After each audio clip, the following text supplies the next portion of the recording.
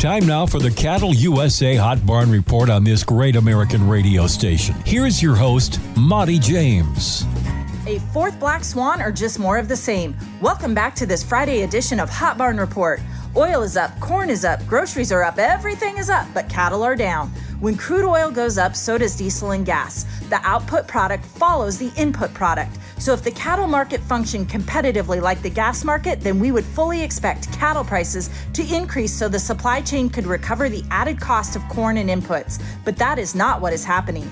Iowa, Minnesota fed steer averages were down $2 from last week, and that occurred even though central corn prices were about $6.51 per bushel right after the invasion in the Ukraine, and by yesterday, the Iowa average corn price closed at $7.12 per bushel. Cattle futures continue to take a bigger hit than cash cattle indicated on Tuesday when feeder cattle futures were down $16 per hundredweight in 2 weeks. I see how this works. The cattle supply chain doesn't have any leverage in our system to be able to recoup rising input costs. According to estimates released this week by the USDA, the average monthly net margin for feeding cattle in the United States was a negative $4.36 per hundredweight. That's an average monthly loss of over $56 per head each month for 12 months. Say what?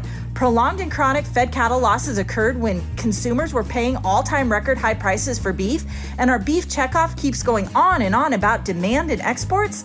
The cattle market has persistently produced negative cattle feeding returns in the face of record high beef prices, and neither Congress nor the administration has taken any meaningful steps to correct this. And now we have what may soon be coined the cattle industry's fourth black swan event since 2019. Where fast-rising corn prices worsen what is already the worst economic cost-price squeeze that U.S. cattle producers have had to face in decades.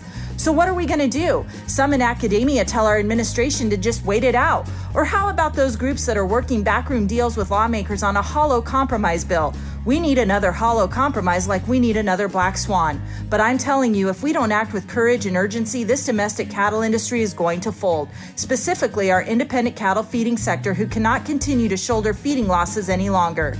USDA data proves that our cow herd is shrinking. Between market volatility and drought, there's no indication of optimism in herd rebuilding.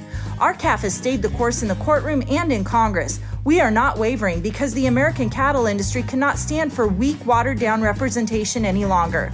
Stay the course with us. We are all better working together to pass Senate Bill 2716, the mandatory country of origin labeling bill that will empower consumers to once again send competitive market signals to demand American cattle, and Senate Bill 949 that will force the packers to compete for those cattle.